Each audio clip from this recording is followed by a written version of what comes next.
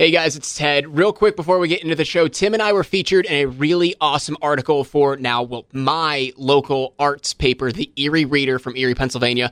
The article is called Erie's Podcast Feed, and I know we tweeted about it at No Hugging. If you want to check it out, I've linked it down in the description for you to make it a little easier. So if you want to check it out, please do. With that being said, let's get into it.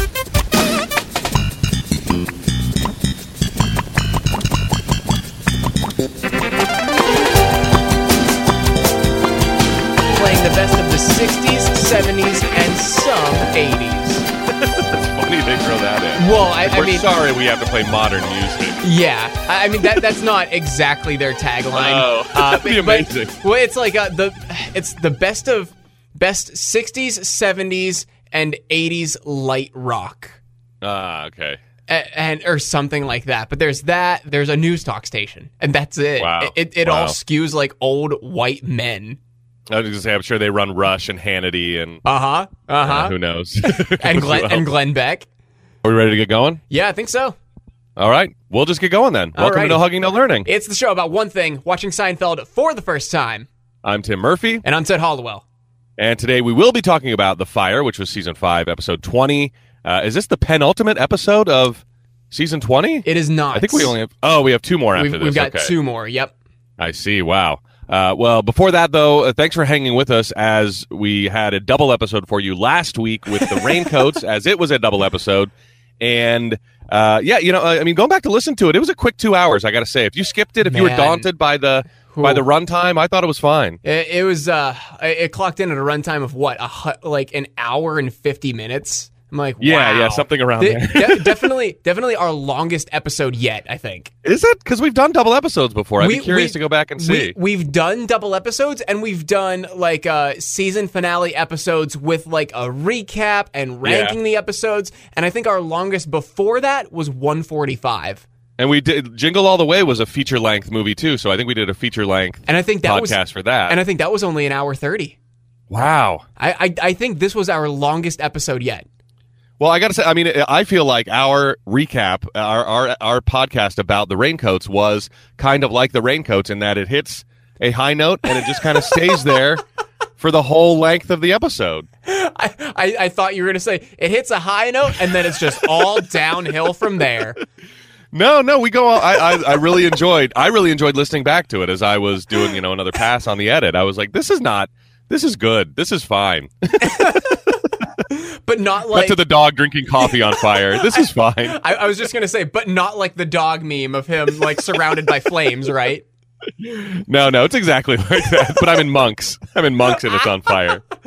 Well, man, how appropriate that you're talking about, like, the dog surrounded by fire, saying, oh, this is fine, when we're about ready to talk about this episode. Somebody needs to make... George on fire in the kitchen and saying this is fine or something like that. There needs to be a meme made of, I don't know, the gang sitting at Monk's and the whole place is on fire and they say this is fine. I want to see a Seinfeld version of that meme. Somebody get to work on that. I feel like I need to do that, and that'll just like resurrect like my standing within our Seinfeld. I feel like everyone there hates me just because like we said last week, how dare you promote something that you made?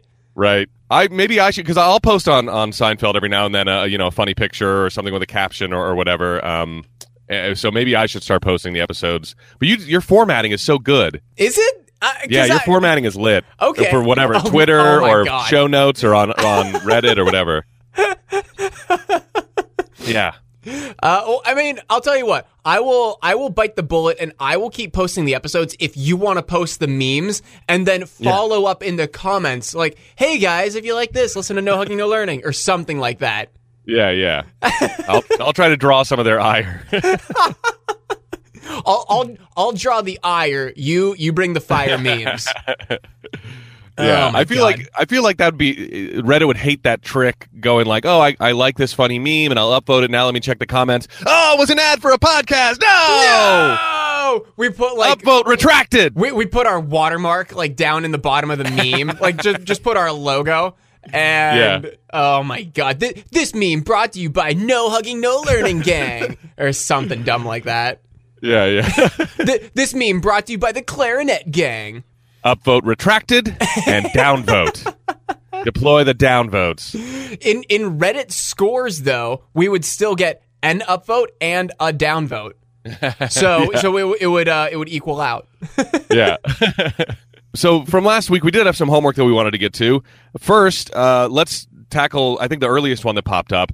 And thanks to, speaking of message boards and things like that, thanks to Vashon Holloway and his post from 2006 on the sitcom online message boards. Wow. He says the line, "Tippy Tippy Day Day." Remember, it was, we both hated that Jerry said he likes all the impressionists, Monet, Manet, and Tippy Tippy Day Day. I hated it. I think it's one of the worst lines in the whole series. But this guy said the line can be heard in the movie "Send Me No Flowers," and it's uttered by singer and actress Doris Day. And the line is, "And a tippy tippy day day to you too, Mama." What? I don't know. That's what he said. That's the only instance of tippy tippy day day that anybody can find in any sort of popular culture. Okay, so it was from a movie? Yeah, "Send Me No Flowers," 1964 comedy. Of course. Starring Rock Hudson and Doris Day. Of course, it's a movie from the early 60s. Yeah. When and they did a lot of these, I forget what they were called. These Rock Hudson, Doris Day movies were, they made like 3 or 4 of them or something, and people loved them. I forget what they called them. They were like early romantic comedies. There was a name for them, but yeah, supposedly she says it in that movie, and that's the only instance anybody can find of Tippy Tippy Day Day being said. Oh man, of course. Why am I not surprised? Yeah, it's the most obscure reference. I mean, it's on the level of like Mystery Science Theater and Dennis Miller, like, of obscure references. Okay, next bit of homework. I looked into this because I was the one who said, "Man, this guy looks really familiar." Talking about Rudy, the thrift shop clerk, sure. played by Mike Haggerty. Yes. And I was like, I feel like I've seen him, not specifically like just. Or not generally just in something else, but I feel like I've seen him in something else in Seinfeld. I was so close. Tim, do you know what else he is prominently known for? I do. What is it? The superintendent on Friends. Yes. The building super. Oh my God. Yeah. I forget what his name in Friends was, but it's just another like blue collar role. Yeah. But do you want to know what else I do know him from that I think was giving me... Tell me it's Good Luck Charlie. It is not Good Luck Charlie. I was like, he was on a Disney show. No. The thing that I like really had that reaction to that I'm like, I know his face. What do I know his face from? It's from fucking Austin Powers. Oh my God, right. And he's one of like the cutaway scenes where it's like, look, it's a huge Johnson. And they're like, oh man, look at these. And he is a vendor at a sporting event and he's just hot nuts. And he's holding up a bag of nuts. And then he sees something in the sky. And it's that scene that goes on for five or 6 minutes. Yeah. The dude has worked. I mean, if you looked at his IMDb page or Wikipedia or whatever, he was most recently been on the Goldbergs, Brooklyn Nine-Nine. He played. Really? He played the commanding officer at the 9-9 prior to Raymond Holt. So Holt takes over for Captain McGinley. Whoa, okay. Yeah, that's him. In the first couple episodes, I think he pops up. But in Good Luck Charlie, were you a fan of Good Luck Charlie? I was a little old for Good Luck Charlie. I did watch a few episodes of it. But was he in Good Luck Charlie? Was it a live action or was it a cartoon? It was live action. Oh, okay, it was live action. Okay, he played Captain Stretchy in one episode. I don't know what that means, but I was like, God, I hope Ted recognizes him from Good Luck Charlie. I thought you were just making that up. Oh my God. No. I'd never even heard of that show. I was like, oh man. I was like, oh no, I don't see any Disney shows on here. Well, let's see what this Good Luck Charlie thing is. I was like, oh my God, thank you. It's a Disney show. I mean, like I'm looking at like the stills right now from his scene in Austin Powers, and man, like his cheeks with his mustache, and when like he just gives like a scowl, it's iconic. Oh yeah, he's just one of these other great character actors that Seinfeld snapped up for another great role. And he worked with Second City, and I think that's why he pops up in a lot of stuff like Austin Powers. He's in Wayne's World. He's in So I Married an Axe Murderer. It looks like so he worked with Mike Myers a couple times. It looks like he's in Married with Children too. Oh, Yeah, he was on an episode of the Drew Carey Show. Oh, man. He had a recurring segment on the George Carlin Show back in the day. The Wonder Years, Star Trek The Next Generation. I mean, you'd be hard-pressed to find a show this guy didn't work on. Murphy Brown, Family Ties, Cheers, Martin, ER, Deadwood, Desperate Housewives, Entourage. Wow. Ally McBeal, Speed 2, Cruise Control. Hell yeah. Oh, here's another one you might know, Ted, the Inspector Gadget movie. Oh my God, yes. Do you have any idea? I don't recognize him from the movie, but it's been just so long since I've seen it. Yeah, I was like, that's. I think that's like 99. That's right in Ted's wheelhouse. I'm looking at a photo of him now from Brooklyn Nine-Nine, and oh my God, he looks incredibly different. Like, yeah. It just short hair, gray. His mustache is all gray. He lost a little bit of girth from the mustache. Mm-hmm. Jeez. Yeah. He's getting up there, but he's still putting in the work. Still definitely putting in the work. And he was on Lucky Louie too, which I watched on HBO. I know Louis C.K. comes up a lot, not in the best light on this show. I didn't even know that was a thing. I didn't know he had a show before Louis on FX. Right. I really liked. I liked Louis C.K. I've said that before, and so I watched Lucky Louie, and it was almost like a play because the sets were, not perfect and it was lit really weird. You could tell he was trying to do something kind of different with it, and I really liked it. I mean, I thought it was well written, just like I thought Louis was well written, for crying out loud. I'm just really thankful that we don't have like any Stan accounts that are going to clip the audio of you just saying, I like Louis C.K. and just post that and that's it. I like Louis C.K. I've said it before. Tim, repeat after me. I don't think Louis C.K. did anything wrong. Louis C.K. did anything wrong. There we go. No. I was gonna make it even easier for them and go, look, I'm not gonna sit here and say, pause, Louis C.K. did nothing wrong. Pause. Oh, no, but what I am gonna say is no. Oh no. They're like, oh, but you took out the first part. No, context. No. What have we done? I do have some more trivia and info from the Raincoats. Go for it. Let me see. So they chose Schindler's List definitely because it was a funny movie to kind of, take down a peg and go, all right, you can be funny about this movie about a serious thing. But they chose it specifically, supposedly, because while Steven Spielberg was making Schindler's List, he used to watch Seinfeld because he got so depressed making this movie about the Holocaust that he would watch Seinfeld to cheer himself up, and they heard about it. And so that's why they specifically chose Schindler's List, I guess. Oh, my God. Yeah. When Rudy, speaking of Mike Haggerty, when Rudy is burning Frank's cabana ware at the very end of part 1, he says lousy moth-ridden crap. And according to IMDb, that's actually Larry David's voice dubbed in. Really? Or Larry David ADR, yes. Wow. I know, we didn't catch it this time. It sounded like Rudy. I know. Again, it's from IMDb, so take it with a grain of salt. But sometimes they get that stuff from the DVDs and things like that. Yeah. Let's see. Oh, Judge Reinhold was nominated for an outstanding guest actor in a comedy series for his role as Aaron in this episode. Yeah. Get this. Here's the crazy thing. So was Jason Alexander for playing Randall Townsend in a show called Dream On. Yeah, so Judge Reinhold on Seinfeld was up against Jason Alexander for guesting on another role, but they both lost to Martin Sheen, who played a guy named Nick Brody on Murphy Brown. Oh, my God. Yeah. But kind of an interesting Emmy nomination there. Larry David said the idea of making out during Schindler's List must have come, I think this is from the DVDs too, must have come from sitting in Temple thinking about what would happen if I reached over and touched my wife's breast now or something like that. I just can't pay attention in there, and so my mind wanders, and I think that's why I put that in. I like that he's always thinking of, like, what's the most inappropriate thing I can do right now? You know what I mean? So, like, Larry David is Larry David, like, on Curb, like, he's playing himself, and I'm like, I don't even know if it's a caricature, I think what I've heard is that Larry David's like, that's the me if, like, I actually acted on all the stuff that I think about, you know? And I think George, to an extent, was that way, too. Like, if I was, George doesn't act, George folds like a house of cards, as he will in this episode, pretty easily.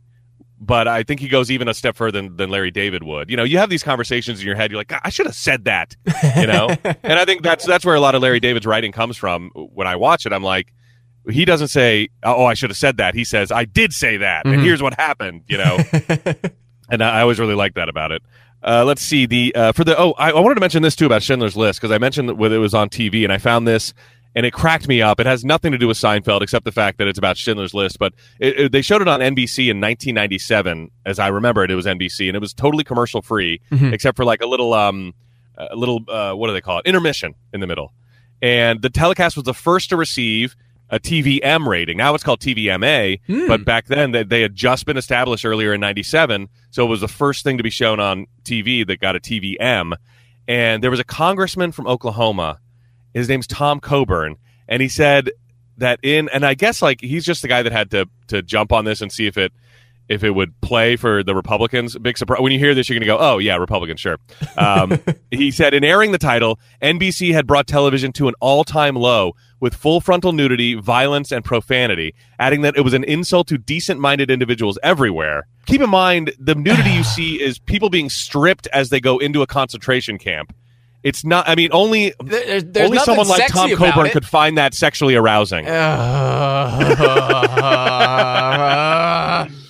was about to put him under a pretty big tent, if you know what I mean, but I'll just single him out because he came under fire from both Republicans and Democrats, and then he apologized, saying, my intentions were good, but I obviously made an error in judgment in how I've gone about saying what I wanted to say.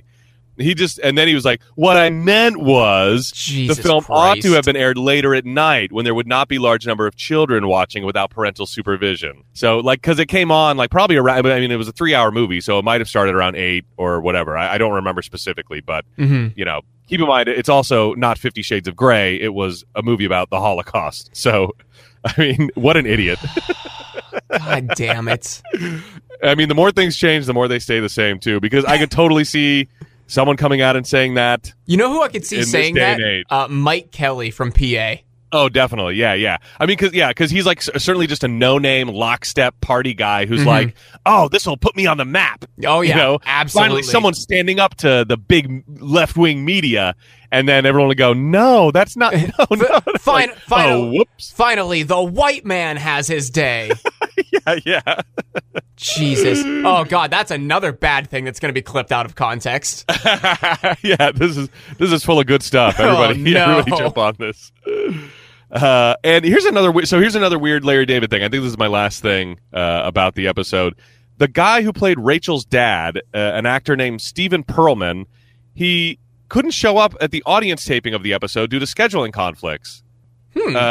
Yeah, I'm like, what? Then we find another guy to be in that one tiny scene. I don't understand why they needed to film him specifically. But so Larry David stood in for him during the taping of that scene, and then they redubbed the audience laughter from that performance to filming with Perlman for the broadcast episode.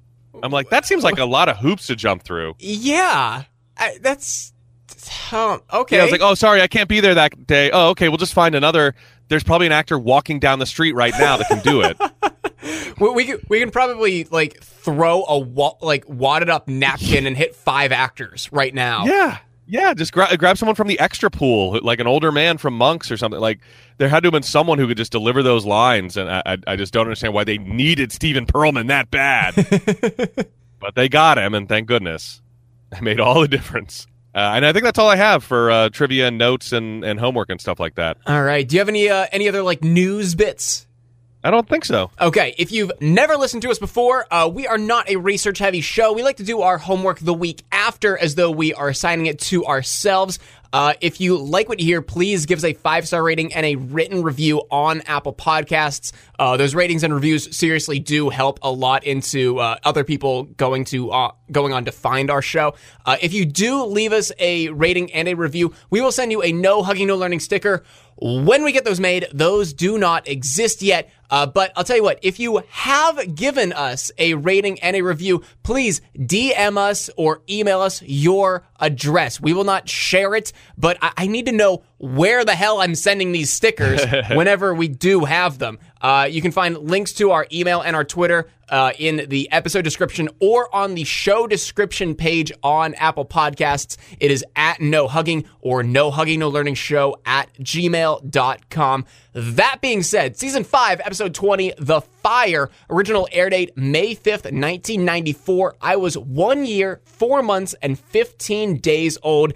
And Tim, now that we're kind of like halfway through the run of the series, I wanted to look this up because we've made mention to this before, that obviously there is a finite number of episodes to Seinfeld. So, including this episode that we are about to talk about, do you want to know how many episodes we have left? I feel like Hulu tells me this when I open it up, but I don't know, 100. There are 92 episodes of Seinfeld left until we become a podcast about, I don't know, insert show here. Lucky Louie. Until we become a podcast about Lucky Louie. If you have a suggestion for that, email us or tweet us as well. But I thought that was kind of fitting because, I mean, the whole one of the whole original premises of this show was how old I was. And so we have 92 episodes left, the year I was born. Yeah. Wow. Oh, yeah. How about that? Interesting. So, if you're looking in TV Guide the night of May 5th, 1994, you are going to see George panics during a fire at his girlfriend's son's birthday party and bolts for an escape route, while Kramer's girlfriend has a heckling laugh that threatens to ruin Jerry's act at a comedy club. I mean, I haven't hated it as much as some, but it really does just say way too much. It's not great. We'll see if we can make it better at the end of the episode. Yeah, and it's also all over the place, so I know it's going to be a tough one to do. That's what I'm mostly upset about. So we start with the stand-up bit as usual, and this is about birthday parties and how your first one and your last one are kind of the same. You know, you're so young you don't know what's going on, or you're so old you don't know what's going on. You have to be, people have to help you blow out the candles. You have to be told that the people around you are your friends, and so on and so forth. Not bad. What did you think of it? I mean, it didn't. I wasn't doubled over with laughter, but it also seemed like. I don't know if Jerry was. I don't think he was the first one to make remarks like this. So to me, it wasn't. Wasn't original. Yeah. It seemed derivative of other stuff that I'd seen or heard. It got a chuckle out of me, but it was okay. Yeah. Just kind of, just not bad, not great. But it gets us into the episode, and we open in Pendant Publishing, and there's a redhead lady who is sitting with Elaine and Kramer, just raving about Kramer's idea for the coffee table book. And Kramer is smoking a cigar inside, by the way. Oh, yeah. In an office.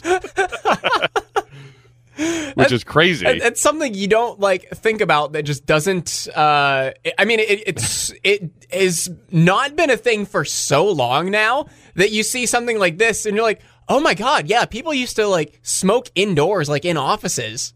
Yeah, I guess it was fine. I mean, no one's saying anything. It's just it's just a prop. It's not even remarked about at all. Yeah, so... Just kind of shocking to see. Kramer has the idea that the book should have fold-out legs, so the coffee table book about coffee tables itself can become a coffee table. Oh, my God. Over in the apartment, Jerry's apartment, Elaine is mocking and complaining about this lady's laugh and her demeanor and her entire personality. And it is grating, I got to agree. I do really like how Elaine puts it. She's like, it's like she's constantly on The Price is Right. And she just starts waving her arms. She's like, yeah! Yeah! Oh, yeah. Yeah! I wrote that as Elaine Dancing 2.gif. Because Elaine Dancing 1, we haven't gotten to that episode yet, but this is Elaine Dancing 2.gif. You've seen this one, right? No, I've never seen this as a GIF. No. I feel like it's a common kind of celebration GIF, even though she's doing it in a mocking way. In GIF form, it's useful. I noticed a Superman on the bookshelf too. Superman, the figure is still back there on the bookshelf. Superman is on the bookshelf, and Jerry's King Kong print is back on his wall. Oh, I didn't notice that. Jerry is trying out some material on Elaine, asking about, talking about the remote and how men are hunters and women are nesters. That's kind of the punchline of the whole deal. But, men, that's why men click around and women want to see what's on to see if they like it first. Yeah. And it's very just men be like this, women be like this. Yeah. Which was what 90s stand-up comedy was all about, I feel like. It was. And Elaine's like, oh, I don't know, don't ask me about jokes. It's too much pressure. And Jerry says, oh, come on, that's gold, baby. And she's like, baby? What are you, George now? And he says he was saying baby way before George was saying baby. But Jerry's nervous because Leonard Christian, a writer from Entertainment Weekly, is going to be at his show. So he really wants to, put on a good one so he gets a good review in Entertainment Weekly. Kramer comes in and he's raving about the redhead, who we now know is named Toby, which I had to go back and turn on captions. I was like, did I hear that right? Yeah. What did you think it was? I thought it might have been like Colby, but he said it weird, something like that. Yeah, because Toby to me, like I've never met a woman named Toby. Neither have I, but I'm like, oh, okay, that's a different name. Yeah, that's cool. Yeah, I don't know what is it short for something? Tobitha, maybe? Tobitha? I don't know. Or is it with an I-E or a Y at the end? I-E I feel like is more feminine. No, so. it's spelled, at least in the subtitles, it's spelled Toby. Yeah, you're right. I don't know. But I feel like it's very metropolitan too. Yeah, metropolitan and cosmopolitan. It's a unisex name for sure. Yeah. And he's going to bring Toby to Jerry's show, and Jerry's like, "Oh, great! You should meet George there. He's coming with Robin. She's a waitress at the comedy club, and also has a kid." And Jerry says that you should see George with this kid. He's actually pretty good with him. Cut to Monks, and the kid is under the table. And George is trying to control him. He's eating equal packets down there. Yeah, George says he's sucking down equal packets. Yeah, George acts the way I act when I'm in a restaurant with my kids, like eating. I love the idea of going out to restaurants, because we used to go out to restaurants all the time when it was just me and Sarah. I mean, Friday and Saturday nights we'd be out at like whatever, some cool restaurant, and so I'm always like, oh, I think Declan got a good nap. Colleen even napped a little on the way back from the museum, or she was on the like she's been chilling. I think they might be in a good. I think we can try to go eat out, and then we do it, and it's the worst mistake of my life. I'm just panicking the whole time. There's drinks being spilled. Oh, no one's eating what we ordered. Oh, They're just coloring on the table. I'm like, oh. So I am George in this scene, like my hand on my forehead. I'm like, and no one's looking at us. Like they're not running. Like you hear the people that complain about kids at restaurants. Our kids are not that bad, in my opinion. People whose kids are that bad probably would say the same thing. So take it with a grain of salt. Is Sarah Robin in this scenario just like mind completely off of it, focusing on something else? She gives them a little bit more leeway than I do. Yeah, I think they should act like adults, but they're not. And Sarah gives them that pass to kind of like they're not bothering anybody. I'm like, yes, they are. The whole restaurant hates us. Look, literally no one is looking at us. They know what kids in a restaurant do. Exactly. And I'm not talking about like nice. I'm talking about Red Robin or Primanti Brothers. I'm talking about loud ass restaurants. Yeah, or like a Bob Evans or like an Eaton Park or something. Eaton Park, yeah. And I'm still so stressed out about it, even though we're like the nicest people that have ever been in an Eaton Park. We're the cleanest people that have ever been in an Eaton Park. Man. How about these Pennsylvania references for our international? Sweden, come to Primanti's. It's good. You'll love it. Yeah, actually, if any of our Swedish listeners are listening, man, last week I was on the Idiotville podcast. I gave you guys a shout out, and and everyone was amazed that we have a Swedish contingent of listeners. And they're like, man, I want to be big in, like, every meme is like, I want to be big in Finland. Or they're like, man, I want to be big in Scandinavia. Because no one knows, at least on the Idiotville podcast, no one knows where Sweden is. Yeah. It's Europe. I know that. I do know that. I meant to mention that at the top of the show or the end of the show. Is there anything I want to mention about Idiotville, you being on the show? It came out the 23rd? Yes. It comes out the 23rd. Yeah, it's on the 23rd. Yeah, it came out a week ago from this episode coming out. So you can definitely go listen to it in wherever you're listening to this episode. It's Apple Podcasts, the iHeartRadio app. I think they're on Spotify as well. But definitely go check it out. They asked me like all about this show. They asked me about like my like radio career and like my wrestling career. But it was a fun time. I'm definitely going to check it out, and I'm giving it the highest honor. I'm bumping it up to the next episode I listen to rather than putting it at the bottom of the 3 gig podcast queue that I have. So wow. I'm going to listen to it. Yeah, next. So I'm going to hit it this week. You're going to hit it this week instead of like in August.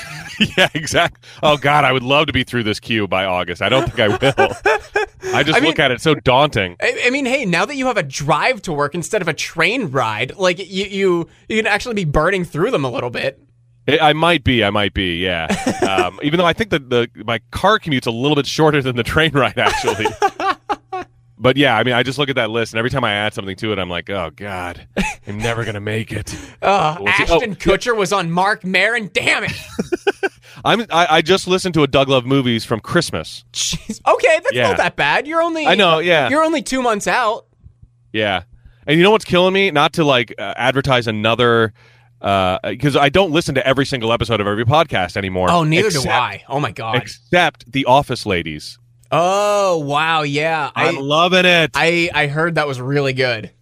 Yeah, I mean, if you don't even have to have seen The Office recently, you just have to have watched it like I kind of watched Seinfeld, just like catch the reruns whenever they're on, which is all the time on Comedy Central. And you'll love the show. I mean, all the stories that they have from set and people, and like they call people on the phone, like Rainn Wilson, and like and it's just the best. And who is it? Pam and Angela? Yeah, that's awesome. Yeah, it's pretty much the best. So I have to download every single episode of that. Man, the day that like Jerry and like Jason Alexander create a Seinfeld podcast, we're fucked. Oh my gosh, that would be amazing. I don't see Jerry doing it, but I think Jason Alexander would be the one to like anchor it. Maybe Jason and Julia, maybe? Yeah, I could definitely see that. Yeah. And honestly, I don't know how you'd feel about this, Ted, but I could see Michael Richards being a part of it too. Boy. I could see that happening. that would be amazing. What would they call it? We've taken all the good names. They would have to be Podfeld. They would have to be Podfeld. Oh my god. All the two good names are taken, so that's all that's left. So all right, where are we? Where the hell? Oh yeah, so we're at Monks. I was talking about how I commiserate with George trying to control this kid that's under the table, who we never see, by the way. Oh no, we must see him at the party, but we don't know which one he is, do we? No, we don't. Yeah, that's pretty funny. He could be any of those kids. Yeah, and she's talking about planning a birthday party. Robin is talking about planning a birthday party, and she's like, "What do you think? 25 kids, too many?" And George is like, "What? Yeah, of course that's too many." That's crazy that you need to invite that many people. She's like, "What do you think for entertainment? How about a clown?" And George starts talking about Bozo the clown. Oh my god! Which of course, I remember Bozo still being on the air on WGN when I was growing up, like Saturday morning cartoons. The Bozo the clown, Super Show, whatever it was called. When was Bozo on the air? Because I remember Bozo, and I thought it was a current thing. Yeah. No, I think if I was going to guess, I would say it's just a guy who. It's like the makeup was handed down from person to person as Bozos passed away. That's my guess. I'll tell you what, we'll put some Bozo homework down for next week. All right. You remember the bucket game, right? Yes, I love the bucket game. Gosh. I always wanted to go on Bozo because, again, I thought it was a current thing. But here I am watching all these kids who are now like 40 when I'm watching it, probably. Well, they might have been still making it when you were watching it. We'll have to see, because I know that I'm pretty sure the ones I was watching were new, so that would have been like late 80s, let's say. Okay. I was probably watching it in like mid to late 90s. Yeah, I would say that they might have still been producing them at that point. All right. But that bucket game, I think, is why millennials and zennials love beer pong so much. Oh my god. Yeah. Oh my god. Yeah, Bozo pretty much was at the forefront of beer pong popularity. Oh my god, Bozo created beer pong. Yeah, more or less. I think that's why it's so popular. We still think we're going to win some. We think we're going to win a Nintendo Entertainment System if we get that last cup. But it never happens. You just get morning sickness because it's like 25 feet away. Yeah, and it's the size of a Solo cup. I hosted a morning show with a guy named Nate, and he had a very funny story about the first time he cursed in front of his mom. You kind of remember that, right? Yeah. The first time you let one slip, and he was watching the Bozo show, and some kid made it in the last cup, and he was like, "Damn!" And his mom heard it, and he got in trouble. Do you have a quick story about the first time you cursed? It's always usually a pretty good story. I think, oh man, I think the first time it was like a big curse word. Like the first time I said like "fuck" in front of my dad. Like we were trying to like replace like my stereo in my car, and I'm trying to like rip out like my old head unit on this thing. Are you like 16 at this point? Like right at 16? Like 16, 17, yeah. Okay. So I'm trying to like rip it out, and like it gets stuck, and it snaps back on my finger, and I'm like, "Ow, fuck." And he just kind of looks at me, and I'm like, "Sorry." And he's like, "Nah, it's okay." Ted's own version of A Christmas Story. I didn't have to wash my mouth out with soap, though. Of course, mine was a movie quote. I was watching Back to the Future, and there's a part where, and this isn't even really a bad one, but it still counts as a curse to your parents when you're the age that I was. In the first Back to the Future, I was watching it at home, and Marty says, Doc's running around going 1.21 gigawatts, and Marty goes, "What the hell is a gigawatt?" And I repeated that line, "What the hell is a gigawatt?" And then my mom, I got in a little trouble for saying hell. What the hell? I do remember one time I said the word penis whenever I was like 6, maybe. But like as an exclamation, like penis, no, like that. No, like talking about like the term, like the anatomical term, because whenever my dad would always like fall asleep watching The Man Show with Jimmy Kimmel and Adam Carolla, and I said the word penis one time, and I didn't see my mom and dad's reaction, but I know for a fact, because we weren't allowed to watch it. We weren't allowed to watch that, Celebrity Deathmatch, South Park. But I know for a fact it was my mom looking at my dad with a death glare, and my dad, you've probably seen me do this look, but my dad just going... and just kind of like chuckling and like looking straight down. Yeah. It's tough not to laugh sometimes when you're supposed to be reprimanding. That's happened to me several times. So George, is talking about how this birthday is out of control and like kids don't need to have birthdays like that. Cutaway to George's 7th birthday, the rare Seinfeld cutaway. We don't see this very often, but I thought this one was hilarious. It's a 7-year-old George in front of his cake, and both of his parents shot from the back, screaming at him, or his dad screaming at him to blow out the candles, and his mom is screaming at his dad to stop yelling at George. And George is just like, you can see his anxiety building inside of him that exists to this day. Yeah, it's neuroses. It's not often that we get a cutaway, like you said, but this is a great one. Yeah, it was so funny. And like I've said before, even when Frank Costanza is not technically on the episode, he's still funny. It's just always funny, and it's shot like an old home movie too, so it's pretty interesting like that. Mm-hmm. Like you would see a video from whenever George was 7, so that's kind of interesting too, that style choice that they made with it. The kid's name is Ben, by the way. We learned that somehow at the end of this scene. We learn it because I think he starts biting George's leg, and George is like, "Ow, Ben, stop it!" Yeah, and he throws some more sugar packets down too. Over at Pendant Publishing, Toby comes into Elaine's office and mentions that there's an opening for senior editor because one of the guys left for another company. Ooh. And Elaine, Toby is sort of like, she's really fishing for compliments this whole conversation, like telling Elaine, saying nice things about Elaine and hope that Elaine would say nice things about her. But what finally gets Elaine to take the bait is Toby saying, "Oh, Elaine, you should get it." And she's like, "Oh, yeah, that's a real possibility." And then she sees Toby kind of silent, and she's like, "Oh, I mean, you probably could get it too." And Toby's like, "What? You think so?" Like you said, stranger things have happened. Oh my god, I'm trying to think of like who this woman reminds me of, but like I know you wouldn't know this, but like there's one of the women on Good Mythical Morning. She reminds me of the woman who is playing Toby, like Rhett and Link's YouTube series. Yeah. Okay. But you'll have to like I'll send you a link of one of the videos that she's on, and you'll be like, "Oh my god, this is spot on." Okay, I can't believe that there would be a real person like this, but I'll check it out. I mean, the real person is much more subdued. She's not nearly as annoying as Toby.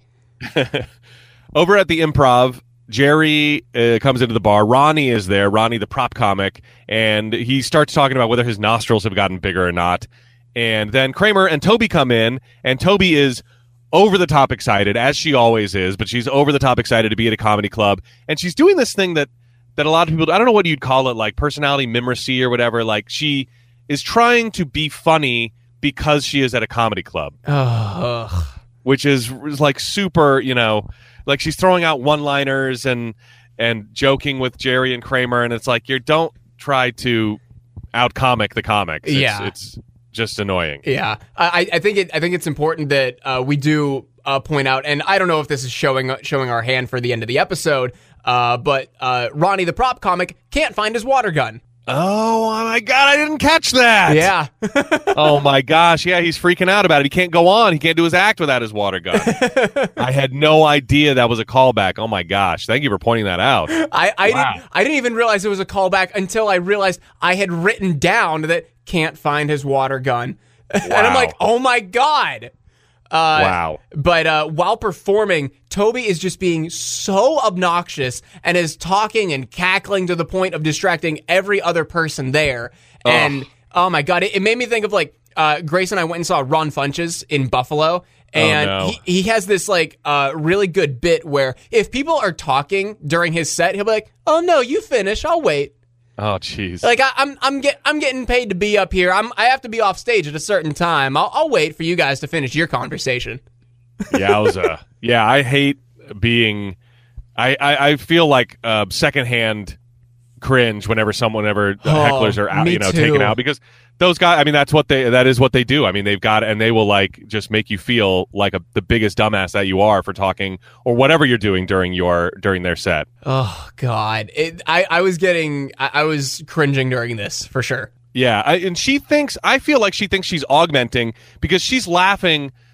She's over the top laughing. I think she thinks she's helping Jerry. Like, oh my gosh, that's so true. But she's not. She's annoying the entire audience. Yeah. And then when he gets to the part, he's doing the remote bit, and he's like, well, because men hunt and women nest. And she goes, oh, boo, boo, hiss. Yeah, she starts hissing at him. Yeah. As if he said something insulting about women. I mean, that punchline isn't great towards women, but I guess, yeah. I mean, it's just so like caveman oriented that I'm like, it's like talking about our basic caveman instincts. I don't think there's anything too politically incorrect about it. Yeah. It's not like you're saying men should be working and women shouldn't be. It's like it's talking about the way our tribes were set up millions of years ago or whatever. Another thing that's going to be taken out of context. Way to go, Tim. Jesus. What a great episode this is. Good Lord. I had a friend, by the way, who was an actor for a period of time, like basically all of his 20s, I'll say, up in New York City. And he would get so incensed when he saw like this episode in particular, or somebody not respecting the actor or the stage audience relationship, where it's like your job is to sit there and not interact. And like even if it seems like they're talking to you, they're not. You know what I mean? Yeah.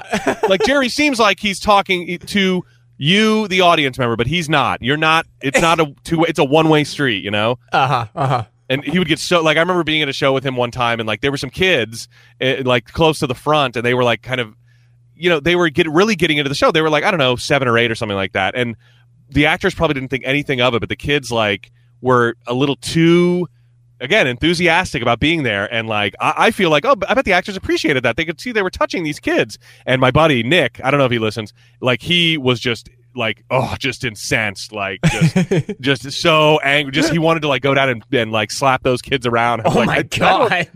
Yeah. I was like, I don't think it's that big of a deal, but he just really respected the stage audience relationship and how it's just a complete one-way street. I mean, sure, there's, exceptions, but for the most part, Yeah.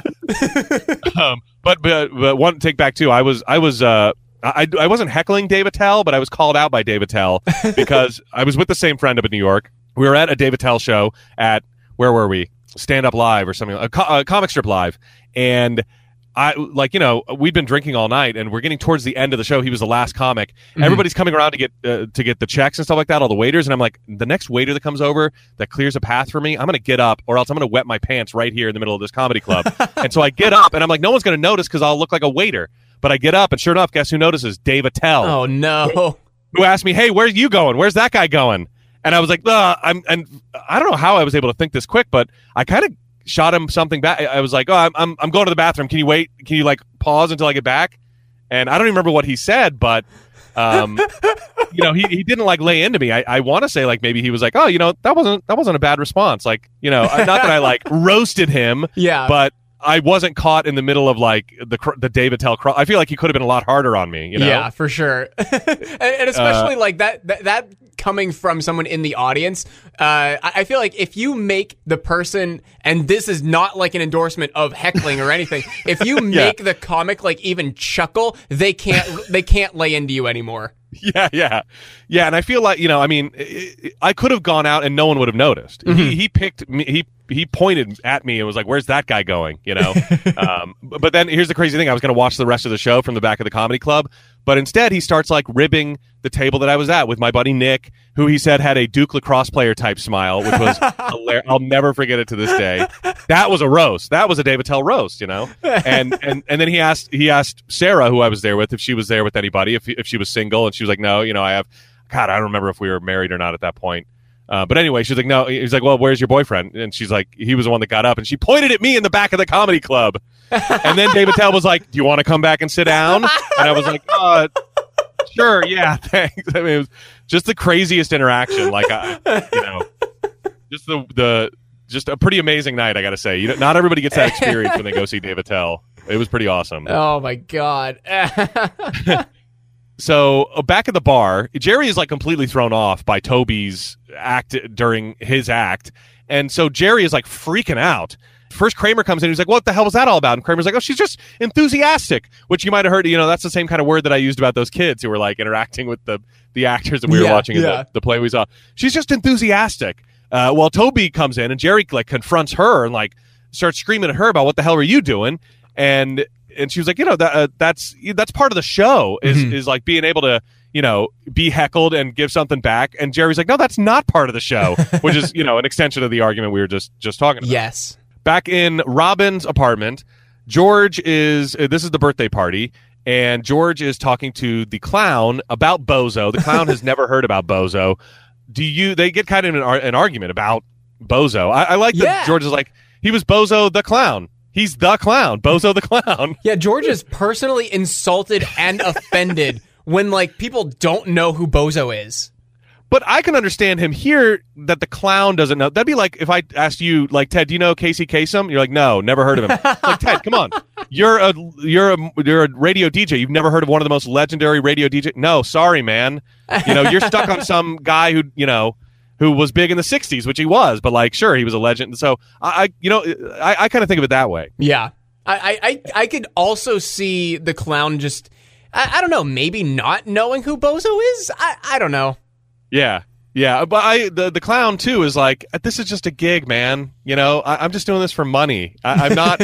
I don't want to be. I'm not going into clowning. You know what I mean?" Look, I'm not trying to be a professional clown for the rest of my life. I'm just doing this for spare cash, almost. Yeah. If I could extend the metaphor, it'd be like asking one of our promotions team members, like, "Oh, have you heard of Dave Ryan?" Like, no, like, "Oh my, you haven't heard of Dave?" Like, he's on in Minneapolis, one of the most prolific, radio entertainers. He comes up with the great ideas. And like, "No, look, I'm just doing this for, I'm just doing this for money. Yeah, I don't want to be in radio. I'm 20. I'm just doing this for like a couple hours a week, Yeah. Oh, we got to tag Dave Ryan in this that we talked about him. Maybe we can get some free pub. But did you recognize the clown? No, I didn't. Oh my gosh, Ted, this is Jon Favreau. Wait, for real? Yeah. Holy the writer shit. and director of Swingers and Made, and then the future director of Iron Man, the mover and shaker in the Marvel universe, the writer and director of Elf. Oh my God, I had no idea. Jon Favreau, Johnny Favs. Yeah, pretty crazy. Because I was like, his makeup is pretty thick. It's clown makeup, but I'm like, his voice is pretty identifiable, and then later on his makeup is smeared, so I thought you might have caught on to it then. No, I never caught on to it. Jeez. Yeah, the man responsible for the launch of the Marvel Cinematic Universe, Johnny Favs. So Robin's mom is there, and she calls George a lovely young man, and he has a little exchange with her, and then George smells smoke. And so he goes into the kitchen. He's like, "Does anyone smell smoke? I kind of smell smoke." He walks into the kitchen, and he sees that something is on fire. Mm-hmm. He runs out of the kitchen, pushes Eric the Clown. That's the Eric the Clown. Pushes Eric the Clown over, and an unidentified lady in a walker who we never even meet, who's making her way slowly across the kitchen floor. He pushes her down, and all of the kids he pushes out of the way of the door. And then cut to the street where George is sitting in an ambulance with like a blanket around him, and he's got the oxygen mask, and he's talking about how it was an inferno in there. Eric the Clown runs over and starts beating George with his big shoe. Robin's mom also lays into him. All the kids run over and start attacking him as well. Yeah, and we get the line, "That's the coward that left us to die." And I had to go back and watch this because I'm like, did George close the door on everyone when he was like on his way out? But does he? I don't know. It fades. It starts fading like whenever he gets to the door, and it's unidentifiable by the time he's out of the door. But with his body motion, with like his body language, it definitely looks like he closes the door on everyone once he's out in the hallway. That would have been hilarious. He for sure like was the first one out of the building. Oh, and at the my very God, least, that could be seen as like leaving us to die. You know, there's kids like who may not known which direction the stairwell was. It's their first time in that apartment building. You know, stuff like that. Yeah, so he left them all to die. Cut to Robin Street once again. George is trying to cover for his cowardice by saying he was a leader in that situation. He was first out because he was leading everybody to safety. He was a hero. He was being brave. And then Robin at that point says, "You yelled, 'Get out of my way.'" Yeah. And she said she saw him pushing and knocking everyone else down. And George is like, "Well, what are you supposed to do in a fire? You get close to the ground." That's when it... Yeah. What did you think of George's line here? This is very like We Live in a Society vibes. But he's like, what kind of a topsy-turvy world do we live in where heroes are cast as villains, brave men as cowards? Yeah, very much. Yeah, it could be filed under that, under We Live in a Society. And a fireman walks up to George right after, as his lie is crumbling and says, "How do you live with yourself?" And George immediately just goes, "It's not easy."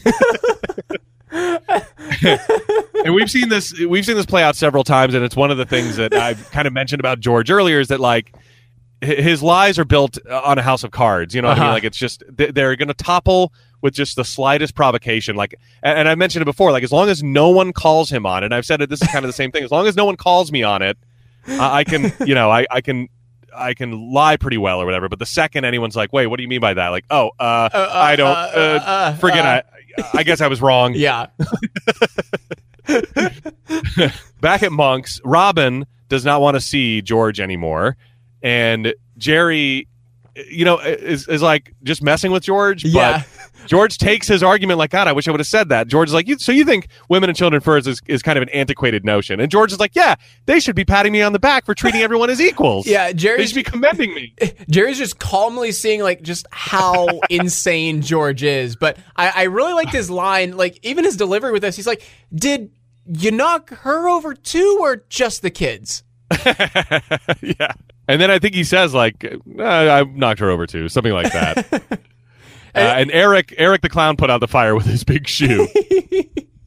And we learned that George is like, "And I stepped on somebody's arm. I'm not sure whose it was."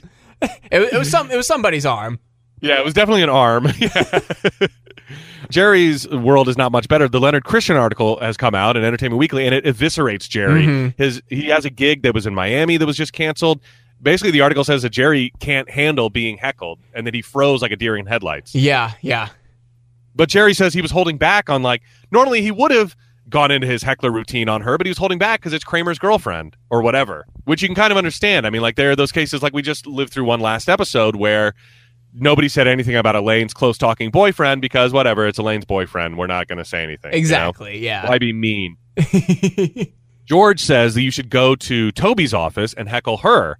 And Jerry's like, "Well, yeah, that's like the old joke. I don't come down to where you work and heckle you." But George is like, "You should actually do it this time." And he talks Jerry into it. And George is like, "This is great. There's no precedent." And Jerry said, "There's no precedent, baby." Or no, George says it's unprecedented, and Jerry says it's no precedent, baby. And then George calls him out like, "You using my babies now?" So over at Pendant Publishing, Jerry walks in and he starts heckling Toby about her sandals, about how wearing sandals in the workplace, you can, "Oh yeah, I love working with the smell of feet, and we can check on her bunions." And he's heckling her until she runs out crying. And then This is the weirdest sequence here. We get a car screech. We hear Toby yell, "My pinky toe!" And then a super close-up on Kramer just going, "Oh, and Yeah, and that's it. Kind of shocked face. And yeah. that is it. And There is a wide aerial shot of a New York City street as well, yeah, that is one of the things. And I'm like, indicating that she made it from her office on whatever floor down to the street in like a matter of seconds, it seems like. yeah, whatever floor Pendant is on in this building. Yeah. So in Jerry's apartment, we find out what has happened. A street sweeper severed Toby's toe. Yeah, as she ran out into the street. Yeah, it ran over her foot, and I'm sorry. I am not an expert on this by any means, but I'm pretty sure that's not how that happens. Yeah. I have such a hard time suspending my disbelief for this. It seems really weird. Like, I don't know what part of the street sweeper, like the tire, the thing that sweeps, what possibly. Why only her pinky toe? Yeah. She's wearing sandals. I'm guessing we don't get the clarification, but I'm guessing they're open toe. Right. I don't know. I know it seems impossible. I don't know how that would have happened. I don't know what kind of cutlery is underneath, and that's a tough toe to only get. That's the only toe you get. Yeah. Why not the big toe? You know. Totally. God damn it.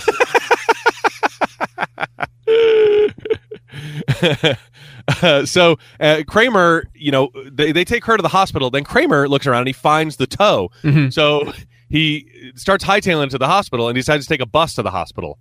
And while he's on the bus, a guy pulls a gun. Uh-huh. Kramer goes up and knocks out the robber. The driver passes out. Pause real quick. Like in the middle of this like story that Kramer is telling to Jerry and George, did you hear the baby cry? No. There is a loud baby cry in the audience. Like in one of the breaks of Kramer's sentences, you just hear what in the world? Yeah. I did not notice that. I might have to go back and take a listen to that. It was so loud that I thought it was in the show. Maybe they invited that oh my gosh lady back. She had a baby in the time. She had a baby and came back. But like it's clearly just like some woman in the audience who had her baby there who just tried to like shush him. But you think someone actually had a baby in the Seinfeld audience? Yes, 100%. That sounds impossible. That sounds like they wouldn't let anybody in. They'd say no babies. I don't know what else it would be. It's either a crew member or it's someone in the audience had a baby while this episode was filming. It has to be a worker. I mean, are you sure it's not just like somebody whose laugh sounds like a baby? I'm 100% certain that it is a baby cry. Now I really need to investigate. Now I definitely have to go back and investigate and see what the deal with this baby is.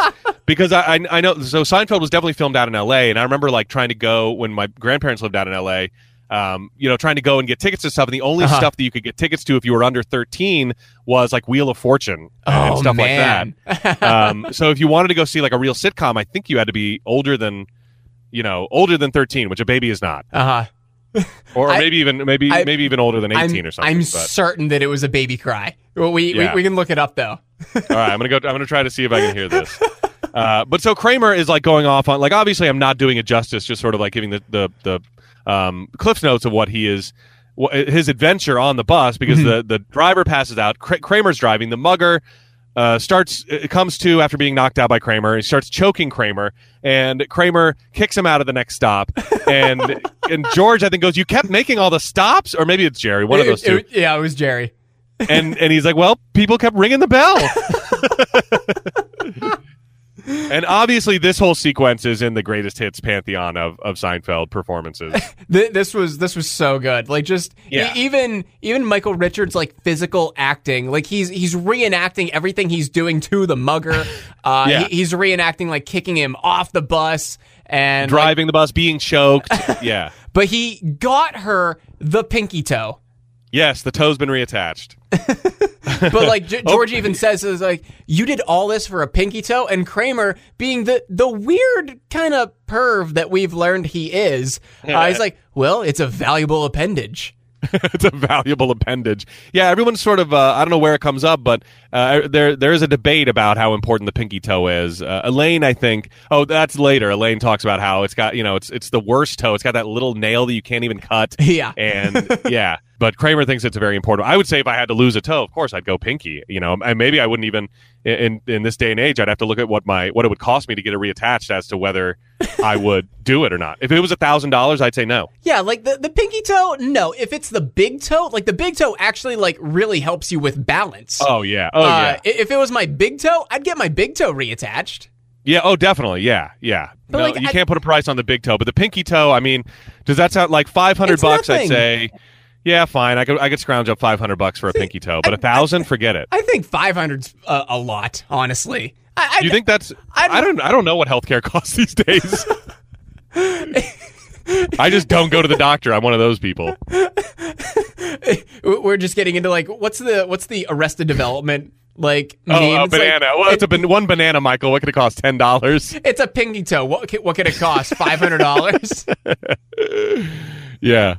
Well, it reminds me of the Big Lebowski too. You want a toe? I can get you a toe. I can get you a toe by noon or whatever Walter says to him. God, I can get you a pinky toe. At Pendant, the employees are telling Elaine about Toby, and then Toby comes in, and everyone's really babying her and crowding into Elaine's office and like knocking her over and knocking all the crap off of her desk, just to rally around Toby and her pinky toe. It's just a total bum rush, really. Do you think Toby is a pun now because the toe has become such a big joke? Oh my God! It's gotta be, right? Think of that. It's got to be. Back at Jerry's apartment, we find out that Toby got the promotion because of the pinky toe, and this is where Elaine says, what's the big deal about almost losing a pinky toe? It's not even it's the worst toe. But the first thing that Toby is going to get to is Kramer's book. Yes. I really liked Jerry's line here, like super serious, and he's like, because Elaine, that's the toe that goes wee wee wee all the way home. Yeah. And Elaine says, you know what? Shut the. And right as she's about to curse, Kramer opens his door. Yeah. And that's how we find out that his book is first on the docket for new senior editor Toby the Toe Tolerson. We don't know her last name. Over at the Improv, Leonard Christensen is coming back to see Jerry because he begged and pleaded to give him another shot. Ronnie calls Jerry Rosa Parks for going to Toby's office and heckling her there. He's like, everyone always says they're going to do it. You actually have broken ground and opened new doors for comics by doing it. And we get a Larry David voice here. He's the one who says, please welcome Jerry Seinfeld. Sometimes we do catch it. It's always anytime you need ADR, it's always Larry David. Yeah, he's the stage announcer. Pretty much all the time, it's Larry David.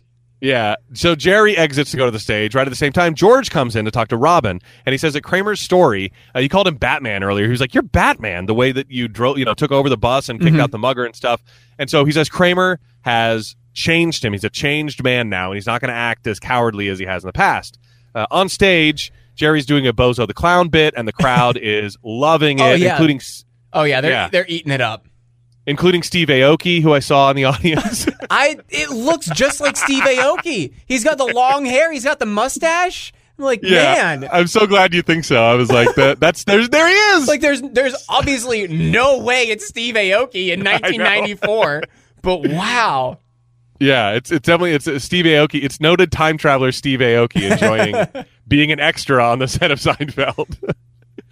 So cut back to the bar really quick. We got some quick cuts here back and forth as we go from the stage to the bar. Robin is thinking, she's like, let me think about it, giving George one more chance after. But then, we see Ronnie holding up the bartender saying, give me all your money or something like that. And he's got that aforementioned gun that we were talking about that Ted noticed earlier. And George... stops, and we're led to think like, all right, what's he going to do in this moment? Is he going to be like Batman and Kramer, or is he going to be like George? And he reverts immediately because all of everything George does is built on a house of cards. He immediately yells, "He's got a gun!"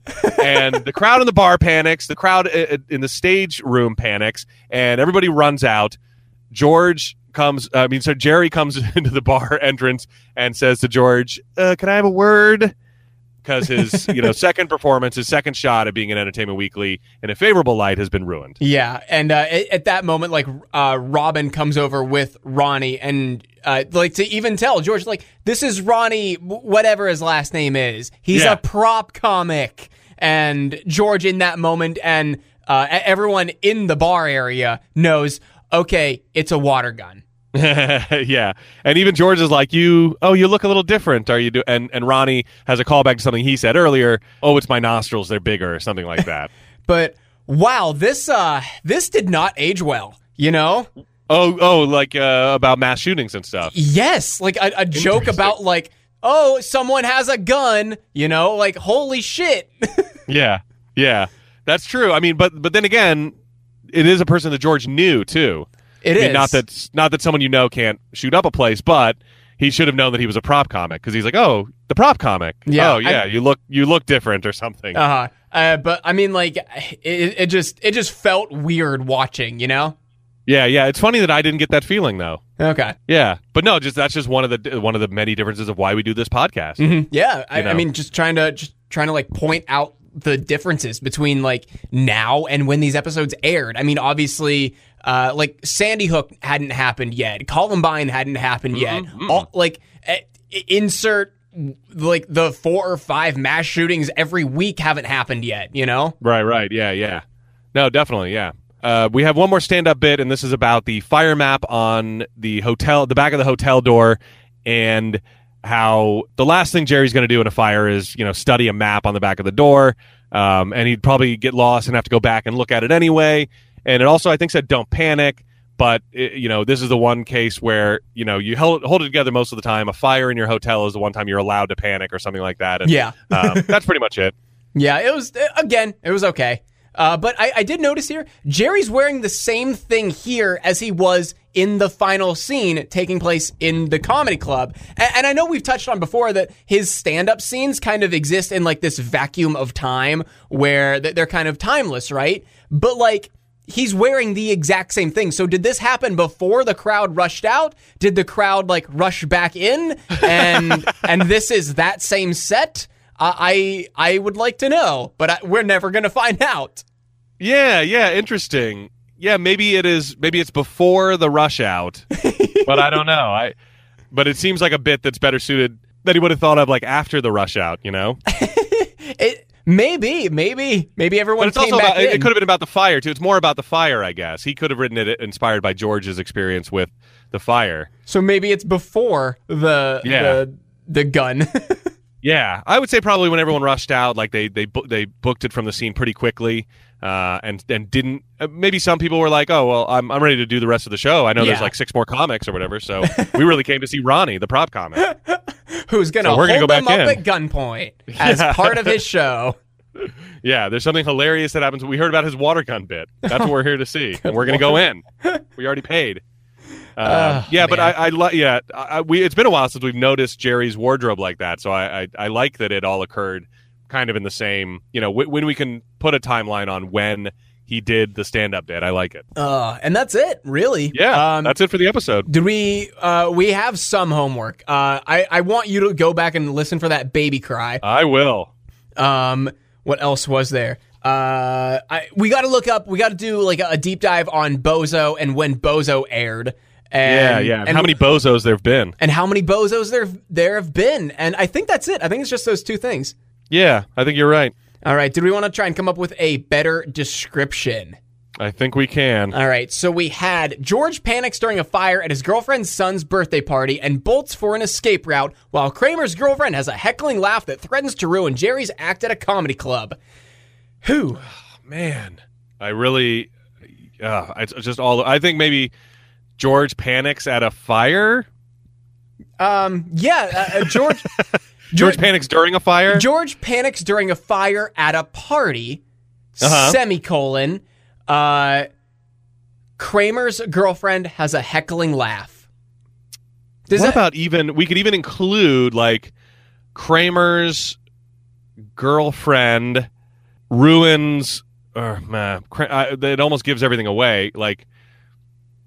But see if you can follow and make it better. Kramer's girlfriend ruins Jerry and Elaine's chances for advancement. Something like that.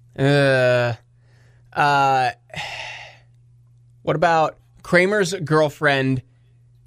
What about Jerry and Elaine blame Kramer's girlfriend for setbacks or something like that? Or Kramer's girlfriend may cause setbacks for Jerry and Elaine? I like Kramer's girlfriend causes setbacks for Jerry and Elaine. Because at that point, you don't know. Well, then again, that might ruin, what setback does she cause for Elaine? Oh, she's going to get the job instead of Elaine. Yeah. But it's better than what we have. So George panics during a fire at a party, and Kramer's girlfriend causes setbacks for Jerry and Elaine.